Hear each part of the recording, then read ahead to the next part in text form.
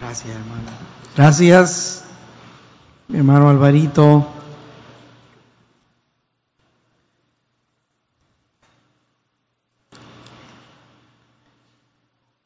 Muy bien, pues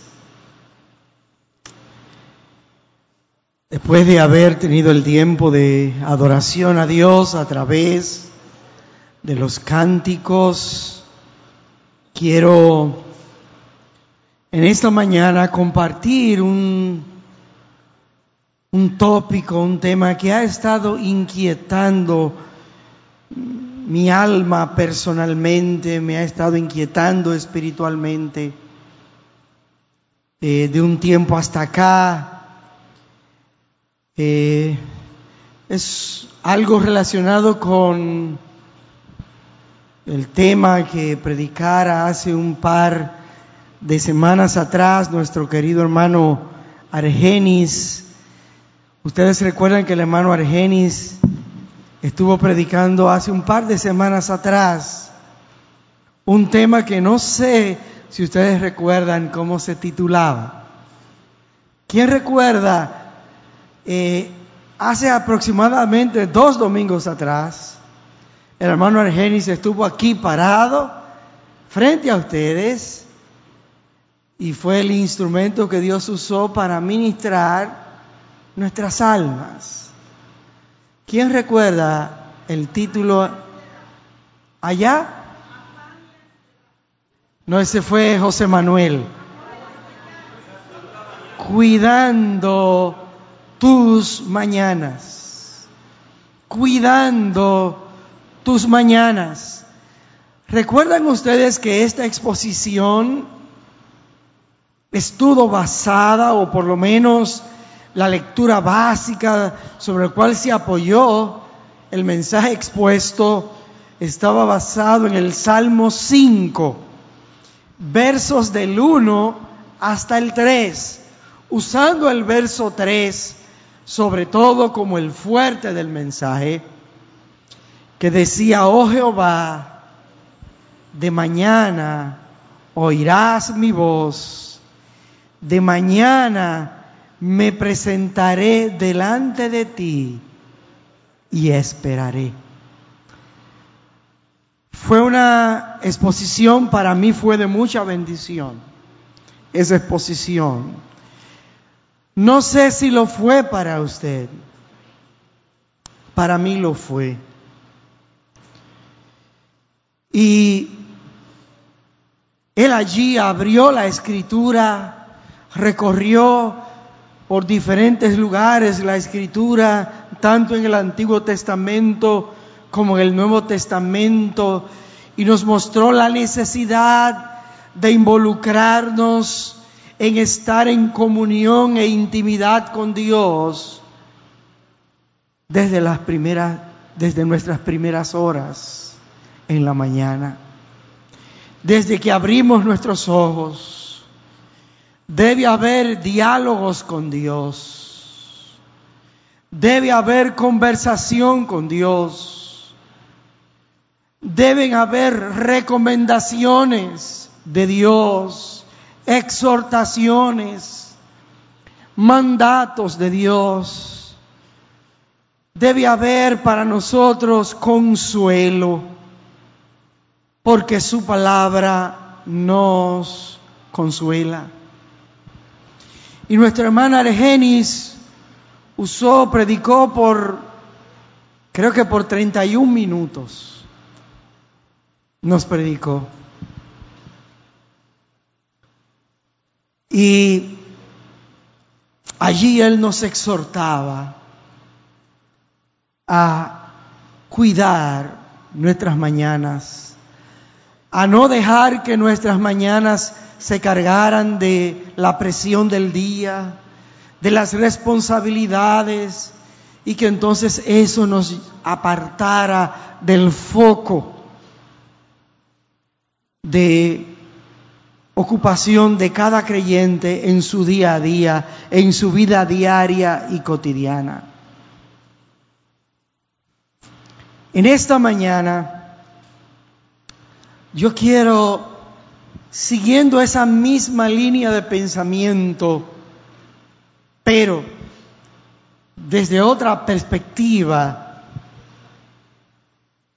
yo quiero que nosotros veamos en la Escritura, y yo quiero que, por favor, usted con paciencia le vaya dando a esto un seguimiento, pues nosotros vamos a ver en esta mañana que a eso que nuestro hermano Argenis llamó cuida tus mañanas, dedica tus mañanas, tus primeras horas de la mañana a Dios, tu primer tiempo dedícaselo a Dios.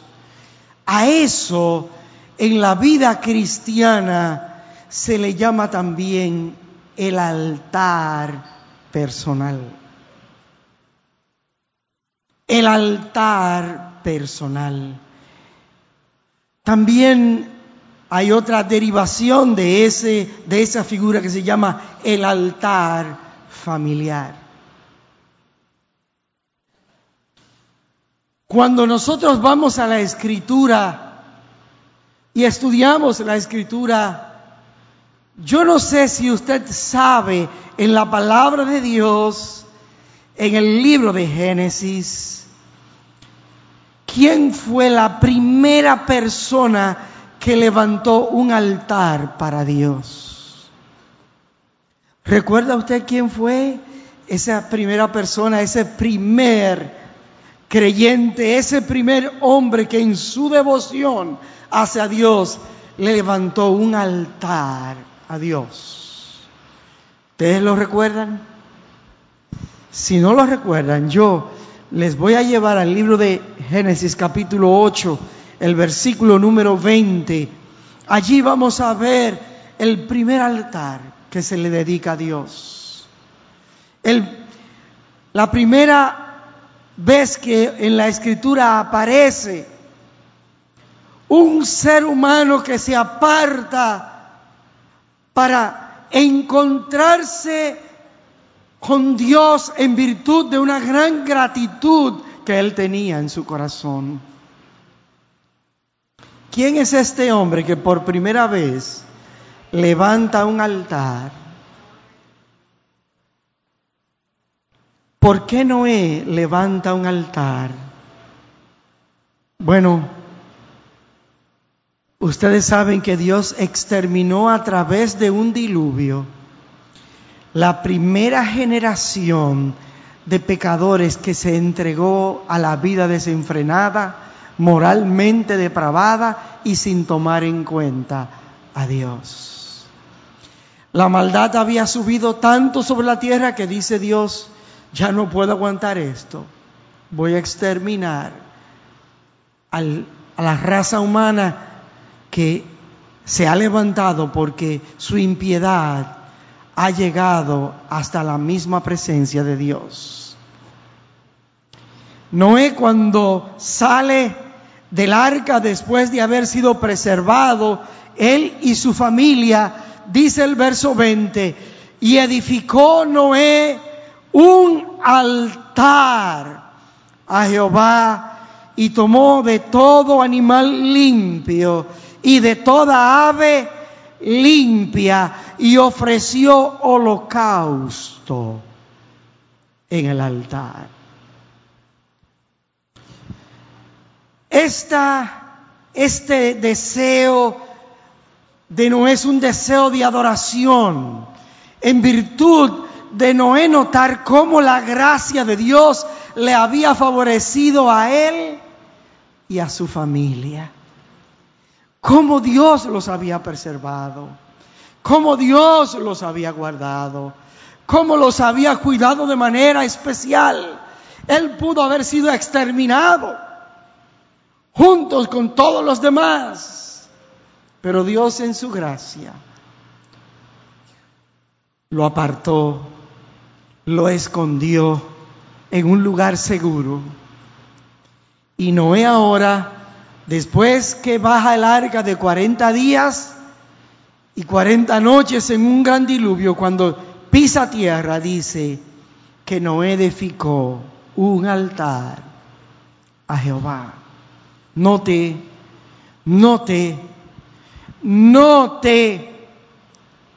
a quién Noé le estaba ofreciendo este altar. Hoy hay altares a Santa Marta la Dominadora, a San Elías, a San Esculapio. Hoy se le erigen muchos altares a muchas deidades. Aquí hasta en Media Chiva se hace altares. En Hato Mayor hay más altares que lo que usted se imagina. Hay unas casas que tienen una casita atrás, que no quiere usted saber lo que hay en esas casitas.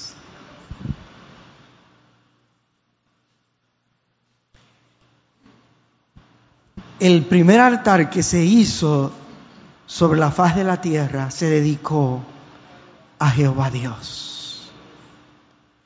Todos los otros altares que se erigen a otras cosas que no sean Dios se llama idolatría.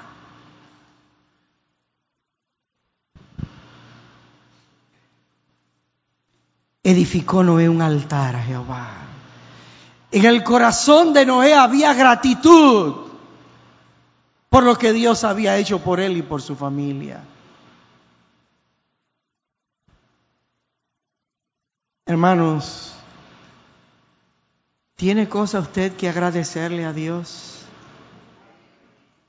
¿Hay suficientes motivos en tu vida por lo cual tú tienes que darle gracias a Dios? Cuando hay un corazón lleno de gratitud, hay un lugar para el encuentro con Dios. ¿Te encuentras tú con Dios? ¿Tienes tú encuentros con Dios?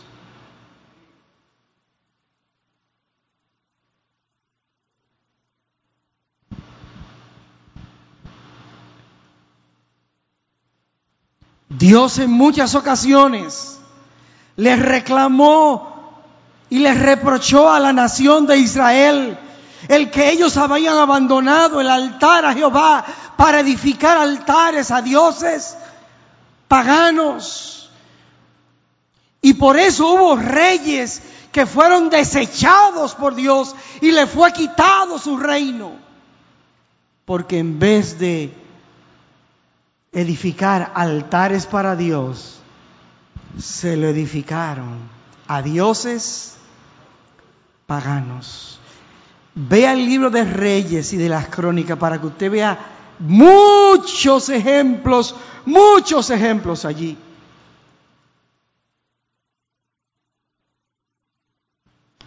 Hablamos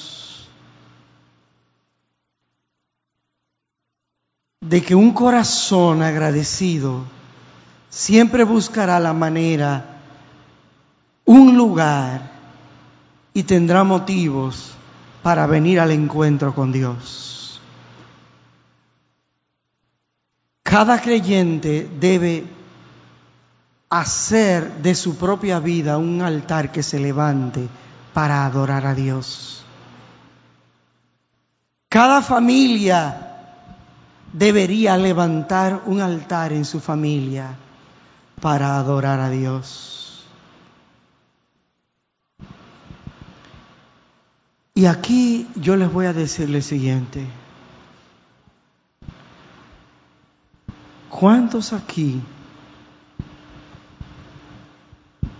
de manera regular levantan cada día un altar para Dios?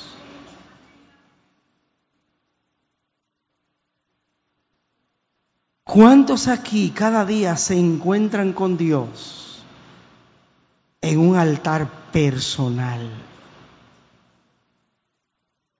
Muchos aquí saben que cada creyente, y lo saben los profesores de Fundamento 1, Fundamento 2, Discipulado, que una de las cosas que le recomendamos a un nuevo creyente, ¿sabe cuál es? Lee tu Biblia, ora cada día. Eso lo enseñamos, eso lo sabemos. Ahora, mi pregunta es, ¿y usted lo está haciendo? ¿Cuántos aquí hacen devocionales personales diarios? Personales diarios, todos los días, sin fallar un día. ¿Usted sabe qué dice la estadística de esta mañana? Que aquí hay un gran porcentaje que no levanta altar para Dios diariamente. Y eso es penoso, porque en el altar personal es que el creyente nutre su alma. Una iglesia donde sus miembros no levantan altar para Dios será una iglesia débil. Usted como creyente será un creyente débil, desnutrido, si usted no levanta un altar personal delante de Dios cada día. Por eso quise retomar lo que el hermano Argenis dejó atrás hace 2 semanas. Qué lindo lo que él nos presentó ahora cuando lo apropiamos de manera personal. Tendremos que admitir delante de Dios que no tenemos un corazón agradecido. Si fuéramos gente agradecida, hiciéramos como Noé. ¿Qué hizo Noé? Levantar un altar a Jehová.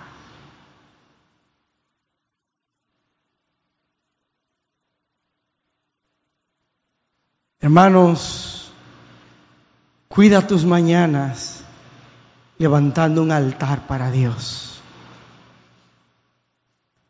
¿Usted sabe lo que significa altar en su significado íntimo? Tiene 2 figuras. El altar era un lugar, como una mesa, que se le decía también la mesa de Dios. Lugar del degolladero. Ese es un significado porque allí se mataba. En la antigüedad se mataba lo que se ofrecía en sacrificio. Por eso la palabra altar significa lugar de degolladero. Pero también la palabra altar tiene otra connotación. Significa lugar de encuentro. Lugar de encuentro. ¿Con quién nos encontramos? ¿Qué encontramos? Cuando hacemos nuestro altar personal, eso es un lugar de encuentro con Dios.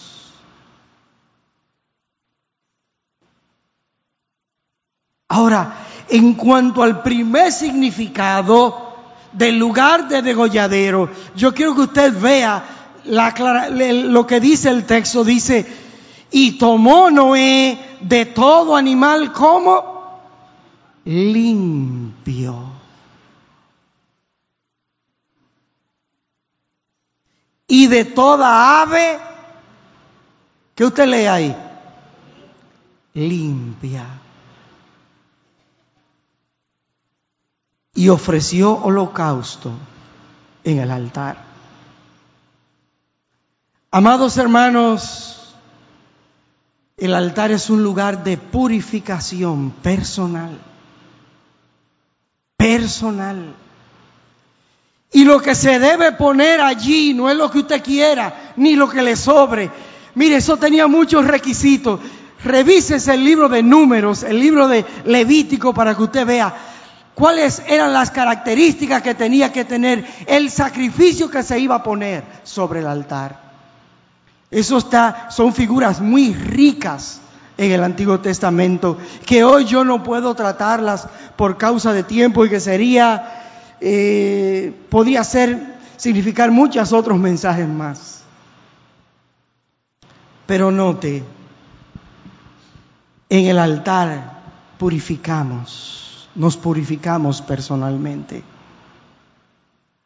Hermanos, en las bienaventuranzas del Señor Jesús dice, bienaventurados los de limpio corazón, porque ellos, el creyente debe tener limpieza interior de sus pensamientos, de sus deseos.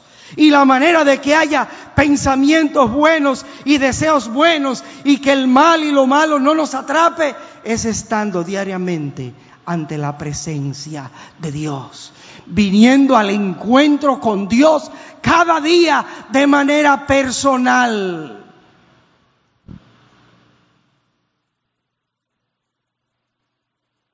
Hermano, hermana, levanta un altar en tu vida cada día.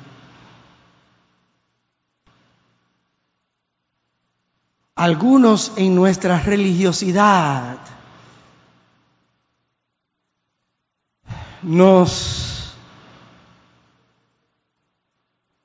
tenemos tanto tiempo para dormir.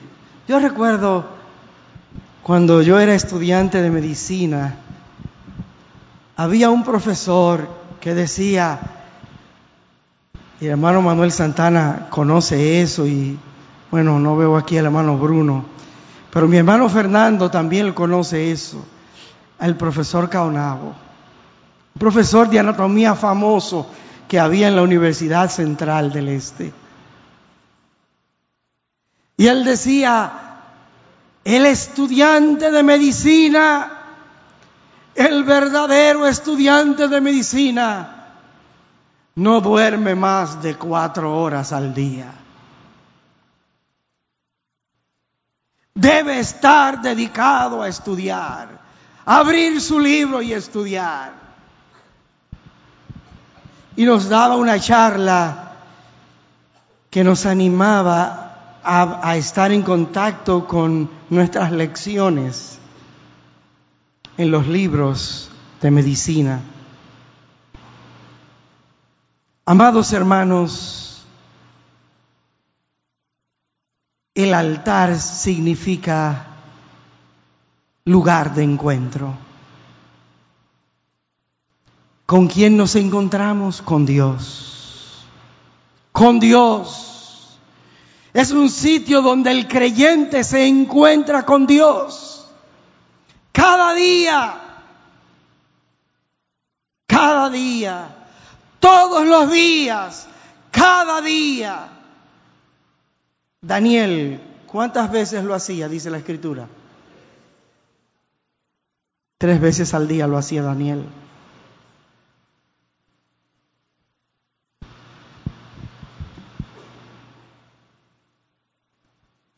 En el altar se ofrecía un holocausto. Y dice aquí la Escritura que allí Noé ofreció holocausto. Pero, ¿qué es el holocausto? Es degollar, era degollar en el antiguo pacto el animal sobre el altar. Era ofrecer un sacrificio sobre el altar de un animal que tenía que tener ciertas características, porque tú no podías poner en esa mesa cualquier cosa. Hoy hay creyentes que le ponen al Señor no solo cualquier cosa, sino a veces que no le están poniendo nada a Dios, dando la muestra de qué es lo que hay en su corazón y cómo tratan a Dios. Iglesia, tienes que levantar un altar diariamente en tu vida personal. No tenemos que hacer lo que hacían los judíos o los hebreos, de degollar animales, porque Cristo fue nuestro sacrificio perfecto, hecho una sola vez y para siempre, de manera que ya no se necesitan más sacrificios. Cristo fue sacrificado por nosotros. Ya no tenemos que buscar animales y degollarlos. Pero todavía sí tenemos que seguir levantando altar en nuestro corazón, fruto de labios que confiesan su nombre.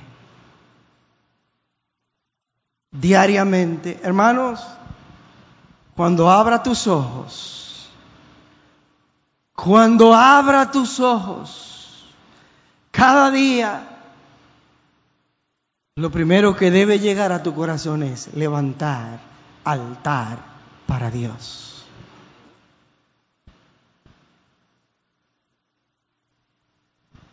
Algunos,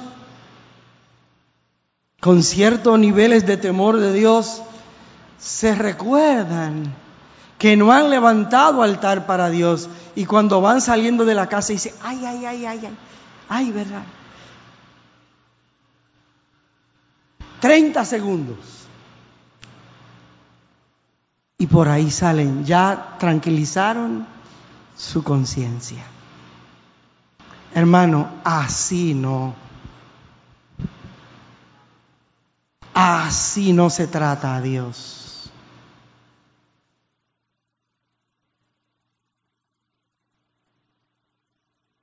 El altar era un lugar preparado.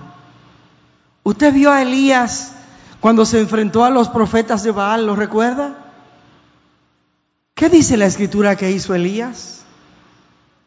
Preparó un altar. Preparó un altar. En mi casa yo tengo mis rinconcitos o mis lugares preferidos.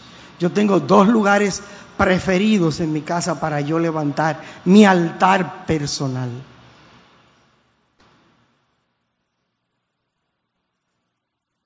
¿Qué se necesitaba para levantar un altar?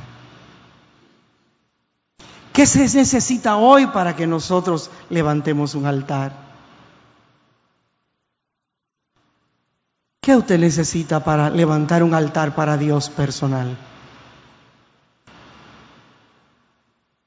Un corazón dispuesto.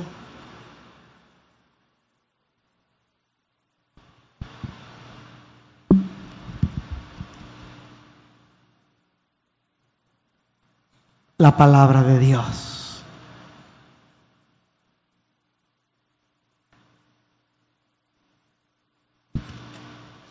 Usted no necesita, como los antiguos, tener leña, tener madera, allí fuego, como era en la antigüedad. Hoy solo usted necesita un corazón agradecido y la palabra de Dios para usted levantar un altar. Porque sabe más cómo usted levanta un altar con alabanzas. Allí, en su casa, dad al Padre toda gloria, dad al Hijo todo honor. Usted está levantando altar para Dios. Alabanza en vuestra boca. Eso enciende el altar, el fuego del altar delante de Dios.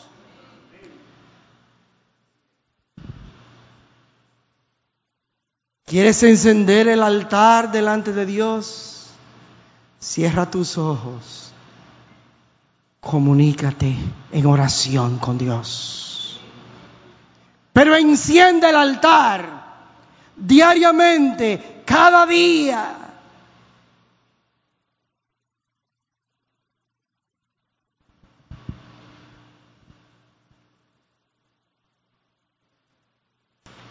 ¿Recuerda usted de esto? Discípulos, quédense aquí.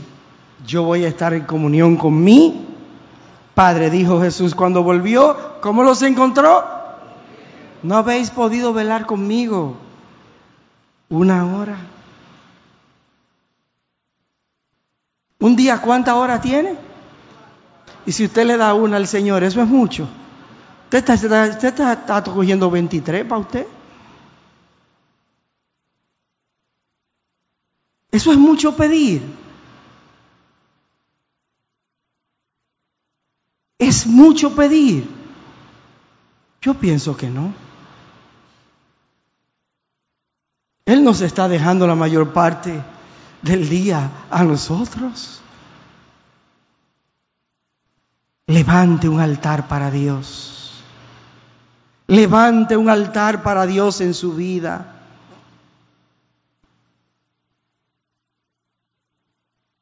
Si usted revisa todo el culto antiguo testamentario, todo el culto judaico, usted va a ver que era el altar el centro de la actividad sacerdotal.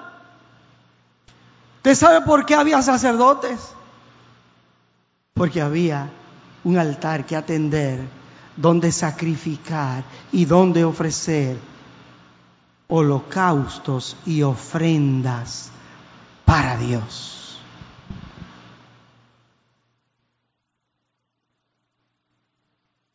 ¿Y sabe usted? Este asunto de levantar un altar, eso era algo tan serio y tan importante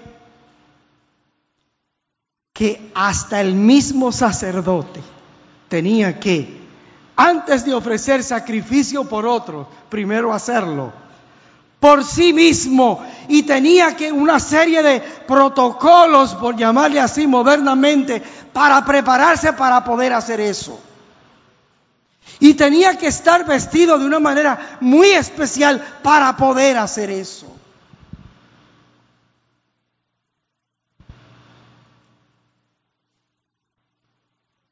En el templo había 2 altares importantes. En el Antiguo Testamento, en el tabernáculo, desde el tabernáculo, había 2 altares especiales. Un altar exterior que se llamaba el altar de los holocaustos y un altar interior llamado el altar del incienso.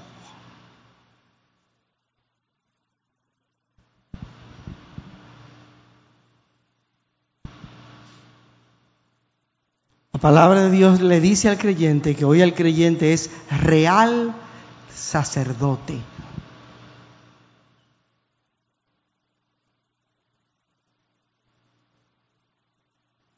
En el altar exterior tenía que ver con, ese era el altar visible, el altar visible.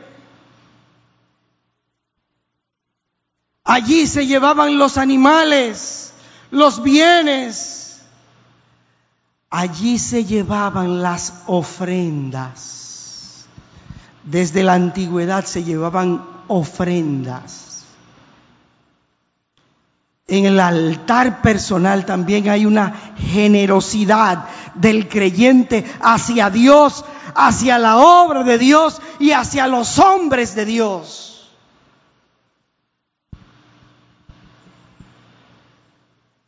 En los altares del Antiguo Testamento se llevaban ofrendas también, bienes. Yo no les voy a llevar por razones de tiempo, pero usted puede ver Número 7, Éxodo 27, Levítico capítulo 6, 7, 8. Usted va a ver allí todo lo que tenía que ver con los sacrificios, con la ofrenda y con los holocaustos.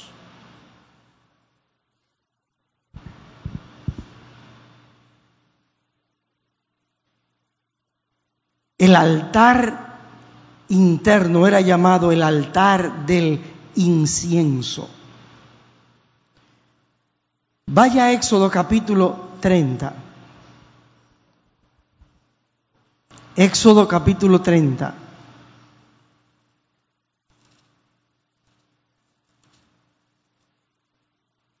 Vea los versículos del 1 en adelante.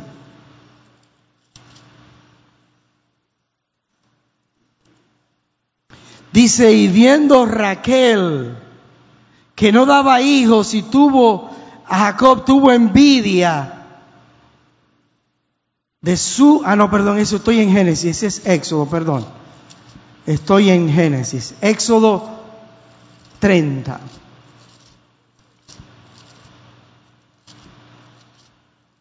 Dice allí, y harás asimismo un altar para quemar el incienso, de madera de acacia lo harás.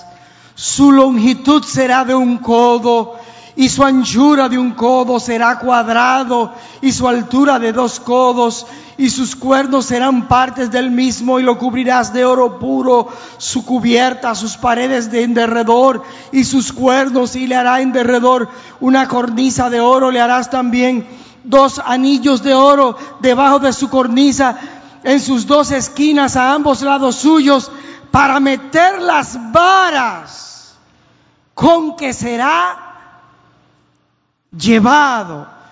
Note este dato, porque ahorita vamos a tratar un caso muy especial que por no llevar el arca de Dios sobre los hombros, alguien lo tocó y murió. En la prescripción y en la dirección divina, el altar debía tener por los lados unas especies de argolla para meter las varas y ser llevado por los sacerdotes en los hombros. Harás la vara de madera de acacia y las cubrirás de oro, y lo pondrás delante del velo que está junto al arca del testimonio, delante del propiciatorio que está sobre el testimonio, donde me encontraré con ¿quién? El altar es un lugar de encuentro con Dios. Allí Dios viene a encontrarse con nosotros. Venid al encuentro con Dios. Dice, y Aarón quemará incienso aromático sobre él cada mañana cuando aliste las lámparas que lo quemará. Y cuando Aarón encienda las lámparas al anochecer, quemará el incienso. Rito perpetuo delante de Jehová por vuestras generaciones. No ofreceréis sobre él incienso extraño, ni holocausto, ni ofrenda, ni tampoco derramaréis sobre él libación.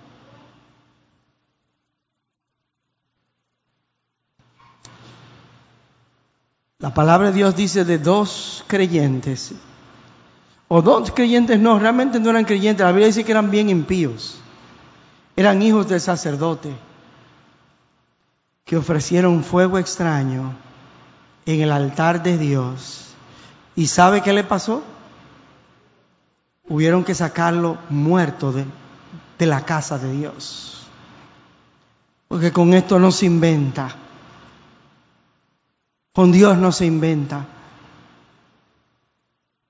Hay que ofrecer el incienso correcto en el altar correcto de gente correcta.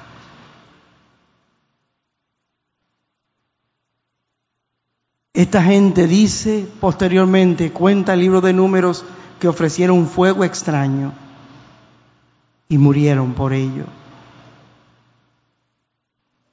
Ananías y Zafira un día hubieron que lo sacaron muerto de la casa de Dios porque ofrecieron sacrificio extraño, la mentira.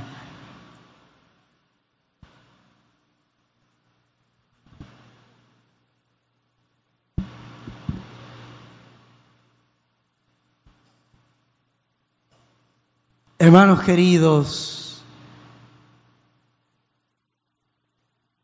el altar interno representa nuestro interior como creyente. Había un altar interno en el templo. ¿Usted sabe que nuestro cuerpo es templo del Espíritu Santo? Y que nosotros tenemos un altar externo que es el que la gente ve, pero tenemos un interno que es nuestro corazón, que la gente no ve, pero Dios conoce.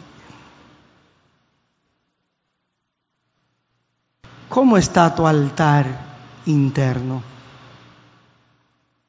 ¿Cómo está tu altar interno? ¿Cómo está tu corazón?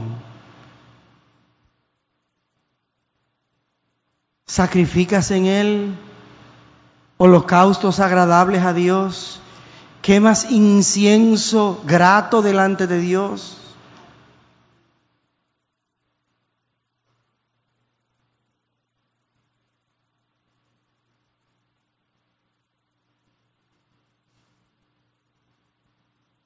El altar interno es el reconocimiento personal acerca de Dios y de Dios. Es estar convencido de nuestra identidad en Dios como creyentes y reconocemos en nuestro corazón a Dios como lo más sublime, lo más excelso que hay en el mundo entero, y que eso debe producir en nuestro interior adoración exclusiva que debe salir como el incienso cuando es quemado en olor fragante delante de Dios. Yo quiero hacerle una pregunta a usted por un momentito. Yo quiero hacerle una pregunta.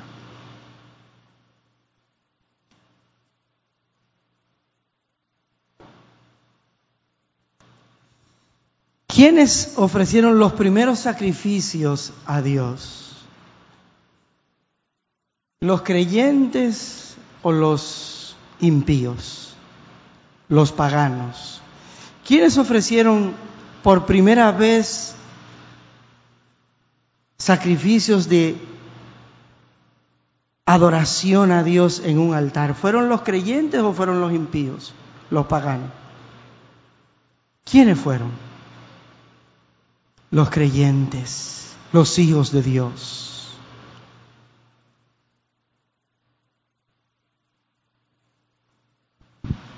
Hoy, ¿estamos cuánto? ¿14 o 15? Hoy 14 de abril del 2019.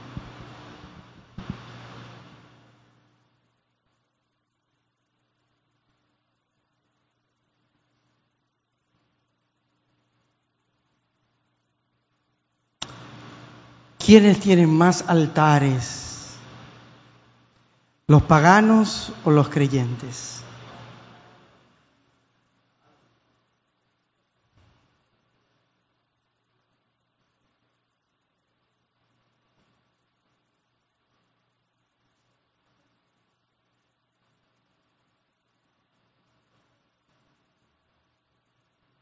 Señor, nuestra es la vergüenza.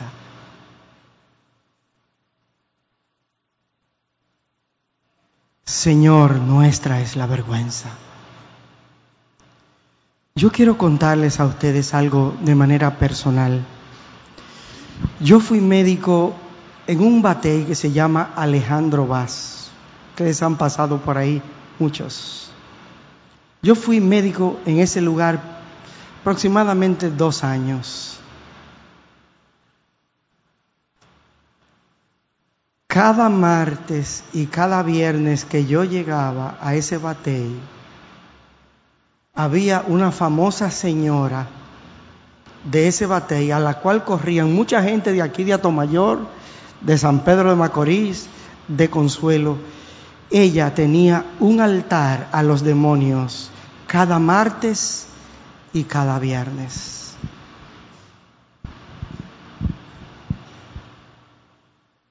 En los 2 años que yo estuve ahí, no falló ni uno.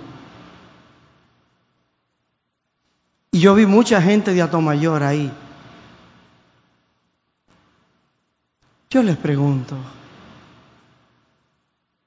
¿y si esos son paganos, impíos, idólatras, adoradores de demonios? ¿Por qué pueden ser más fieles al diablo ellos que nosotros a Dios.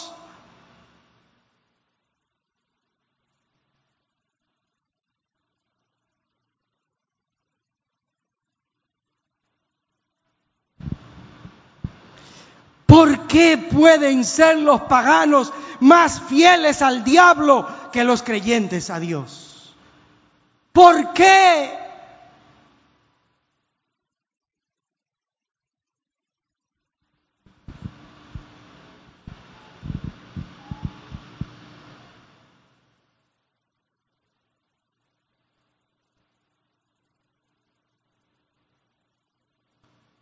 ¿Saben? Cuando los paganos levantan altares, eso trae consecuencias terribles. La idolatría, la brujería, el satanismo, toda la decadencia moral, toda la condición espiritual deplorable por la actividad demoníaca de esos paganos que levantan altares y activan esas fuerzas espirituales de maldad. Y no hay un pueblo de Dios que contrarreste con fidelidad y con adoración a Dios genuina, auténtica, sistemática, contrarreste esas fuerzas del mal. Tu casa y mi casa, tu vida y mi vida debieran ser altares para Dios. Franklin Díaz, tu vecino. Franklin Díaz, tu vecino. Por allá cerca con sus altares. Y el pueblo despotricado. Ahí en el barrio Puerto Rico había uno que creo que gracias a Dios, el Señor, porque ese era un engendro del infierno, que levantaba altar para la adoración a los demonios. ¿Dónde está el pueblo de Dios? ¿Dónde estamos los hombres de Dios que nos levantamos cada día para levantar altar para Dios? Para contrarrestar esas fuerzas del mal en esta guerra espiritual.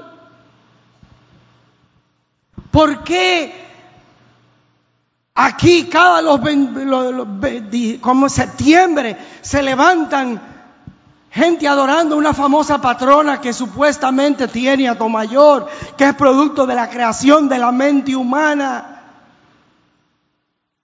y se le adora? ¿Por qué los 21 de enero vienen de otros países a un altar que se ha levantado allí en Higüey? Un altar que tiene Satanás.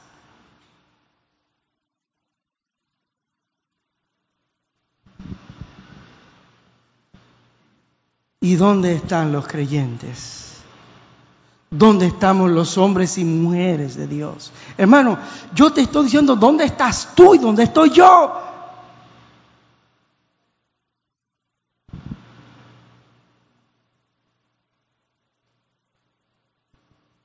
Esa gente que adora demonios tiene un compromiso con eso. Y yo quiero que usted sepa que yo que estuve ahí en Alejandro Vaz 2 años, me decía, mire, la bruja esa, ella era amiga mía, porque yo era el médico del pueblo o de la comarca. Ella me decía, mire, si yo dejo de hacer eso, los seres me comen. Estaba llena de miedo por dejar de hacer lo que ella estaba haciendo. Y eso es para lo malo. ¿Y nosotros qué es para Dios? ¿Cuánta mayor compromiso debiéramos tener con Dios?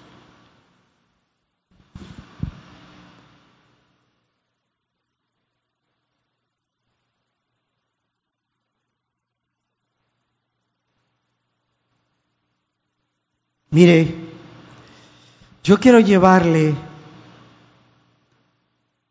a una porción, porque el tiempo no me da para más.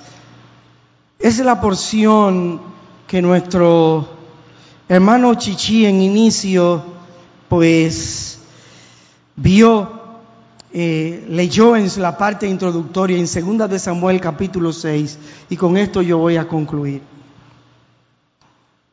2 de Samuel 6. Mire, y yo solamente lo voy a apuntalar.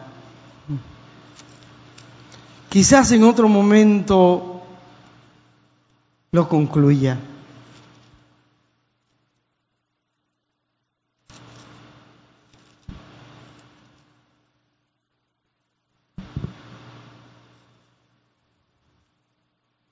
Dice la Escritura, volvió David a reunir a todos los escogidos de Israel, 30,000.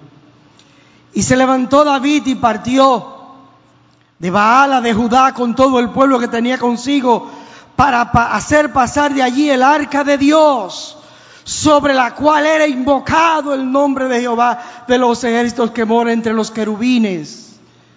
Pusieron el arca de Dios sobre un carro nuevo y la llevaron de la casa de Abinadab, que estaba allá, que estaba en el collado, y Usa y Ahío, hijos de Abinadab, guiaban el carro nuevo. Y cuando la llevaban de la casa de Abinadab, que estaba en el collado con el arca de Dios, Ahío iba delante del arca, y David y toda la casa de Israel danzaba delante de Jehová con toda la clase de instrumentos de madera de haya, con arpas, salterios, panderos, flautas y címbalos. Y cuando llegaron a la era de Nacón, Usa extendió la mano al arca de Dios y la sostuvo, porque los bueyes tropezaban, y el furor de Jehová se encendió contra Usa y lo hirió allí por aquella temeridad, y cayó muerto junto al arca de Dios. Y se entristeció David por haber herido a Jehová a Usa, y fue a llamar a aquel lugar Pérez Usa hasta hoy.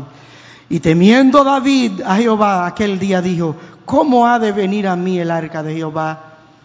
De modo que David no quiso traer para sí el arca de Jehová a la ciudad de David, e hizo llevar David a casa de Obed Edom Geteo, y estuvo el arca de Jehová en casa de Obed Edom Geteo 3 meses, y bendijo Jehová a Obed Edom y a toda su casa. Hermanos,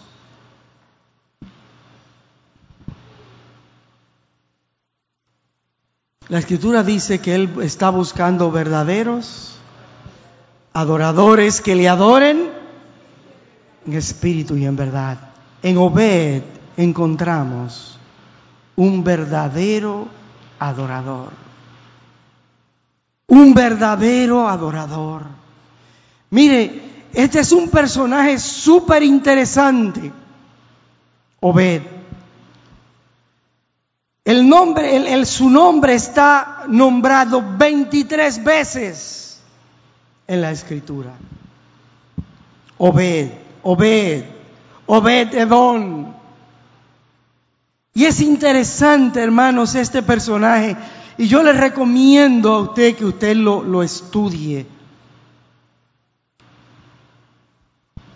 Usted sabe que Obed fue el que recibió el arca de Jehová, que había estado primero entre los filisteos. Usted se recuerda aquella ocasión que los filisteos le robaron el arca del Señor y se la llevaron a su templo, y el Dagón, que era el dios de ellos, amaneció al otro día, ¿cómo? Dice la Escritura, postrado ante el arca de Dios. Y por esto también hubieron unos asuntos de unos tumores, y tuvieron que mandarle el arca de Dios para Israel. Y usted sabe cuando la traían, no voy a hablar de Usa ahora porque no es mi caso, pero a la casa que lo llevaron fue a la casa de Obed Edom. Usted sabe qué dice la Escritura que hubo en la casa de Obed Edom mientras él tuvo este encuentro con Dios, porque el arca significaba la presencia de Dios entre el pueblo. ¿Usted sabe qué hubo en la casa de Obed Edom? por tener el arca de Dios en su casa? ¿Qué hubo? ¿Usted quiere bendición a su vida? Que la presencia de Dios esté en su casa a través de usted levantar un altar para Dios. Usted quiere ser bendecido, usted quiere que su familia sea bendecida. Levante altar en su corazón para Dios. Cada día queremos que Dios nos bendiga, pero no queremos hacer lo que nos toca hacer frente a Dios. Porque somos egoístas. Señor, más cuarto, lo que necesito es más cuarto. No es más cuarto lo que necesita, es más adoración y más humillación delante de Dios. No es más cuarto lo que usted necesita. Pero en nuestro egoísmo, cuarto.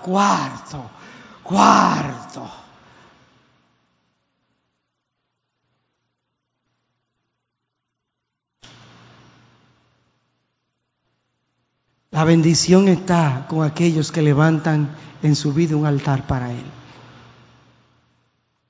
Yo no estoy diciendo que no trabaje, pero te estoy diciendo dónde que está la clave del éxito de un creyente.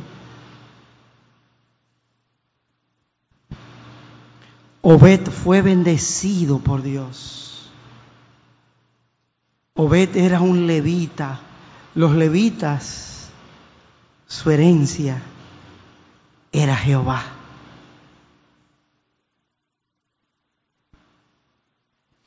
Una tribu a la cual no se le dio tierra cuando entraron a la tierra prometida. Obed era un levita.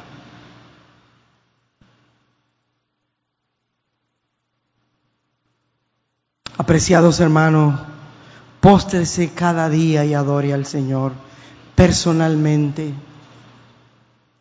Hermano, cuando aquí se dice vigilia, venga a postrarse delante de Dios. Cuando aquí se diga matutino, venga aquí a postrarse delante de Dios. A veces hay hermanos que solo llegan temprano a los paseos. Hello, hey, ¿están aquí?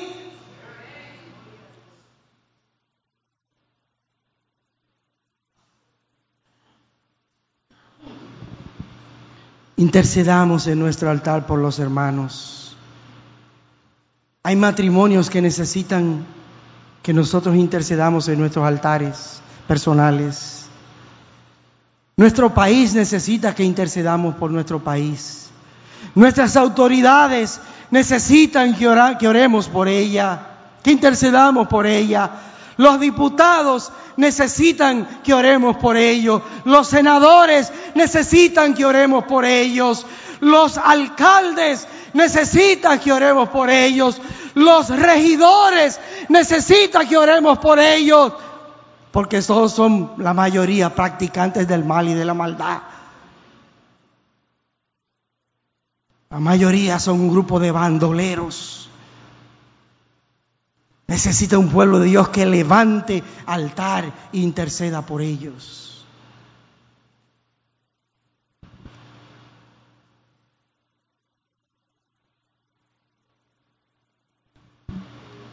Obed fue un ejemplo. Yo quiero que usted sepa, mire, Obed, ¿usted sabe lo que era Obed en la casa de Dios?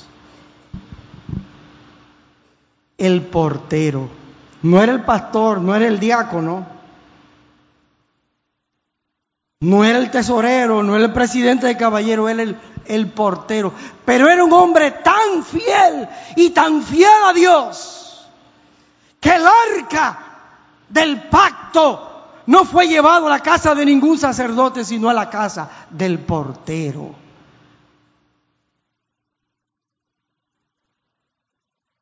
Para que usted vea que esto no es un asunto de categoría, ni de posiciones, ni de oficios. Dios mandó el arca del pacto a la casa del portero del templo. Porque no soy diácono, entonces No le voy a ser fiel, solo los diáconos tienen que serle fiel al Señor. No, hermanos, no. El que barre debe ser fiel barriendo. Obed era el portero y fue el instrumento idóneo para Dios bendecirle. Mire, y dijo que bendijo su familia y bendijo su casa. Esto no es un asunto de títulos ni de categorías, sino de fidelidad a Dios. Hermano, es un asunto, Dios se fija en los fieles de la tierra, no en los títulos, sino en los fieles.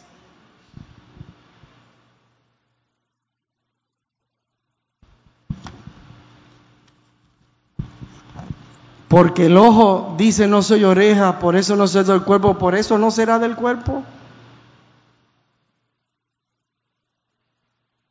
Hermanos queridos, busquemos a Dios diariamente. Levantemos un altar en nuestro corazón cada día. Llevemos vidas que sean olor fragante ante la presencia del Señor.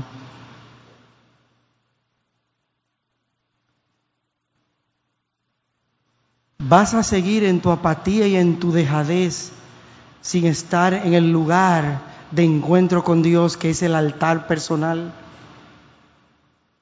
Iglesia, ¿vas a seguir saliendo de tu casa cada día sin estar en comunión con Dios? Estoy hablando de tu devoción personal. Yo no estoy hablando de la que tú realizas aquí en el templo, no. Estoy hablando de tu devoción personal. Si aquí hubiera más devoción personal, aquí hubiera un avivamiento. Ahí es que está el hoyo y el meollo del famoso avivamiento que todos queremos. No hay avivamiento. ¿Usted sabe por qué? Porque no hay devoción personal a Dios. Y usted a veces nos oye de espirituales. Oremos por un avivamiento. Ora por ti, bárbaro.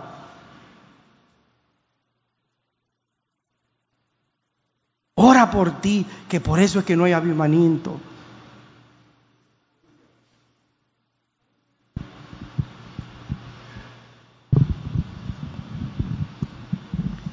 Vamos a inclinar nuestros rostros. Padre bueno, Dios de amor, tu paciencia para con nosotros.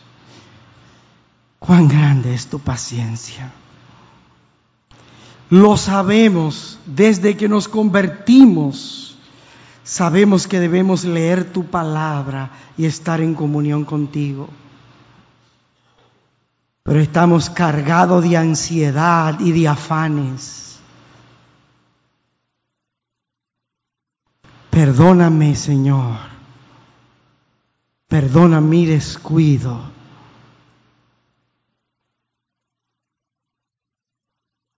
Ayúdanos, Padre, a levantar en nuestras vidas altares que te glorifiquen. Ayúdanos a no ser oidores de tu palabra, sino ayúdanos a realizar esto de hacer devocionales personales. Que se pueda encender el fuego de tu Santo Espíritu entre nosotros, porque cada uno enciende su altar personal. Gracias por esta enseñanza. En el nombre de Jesús. Amén.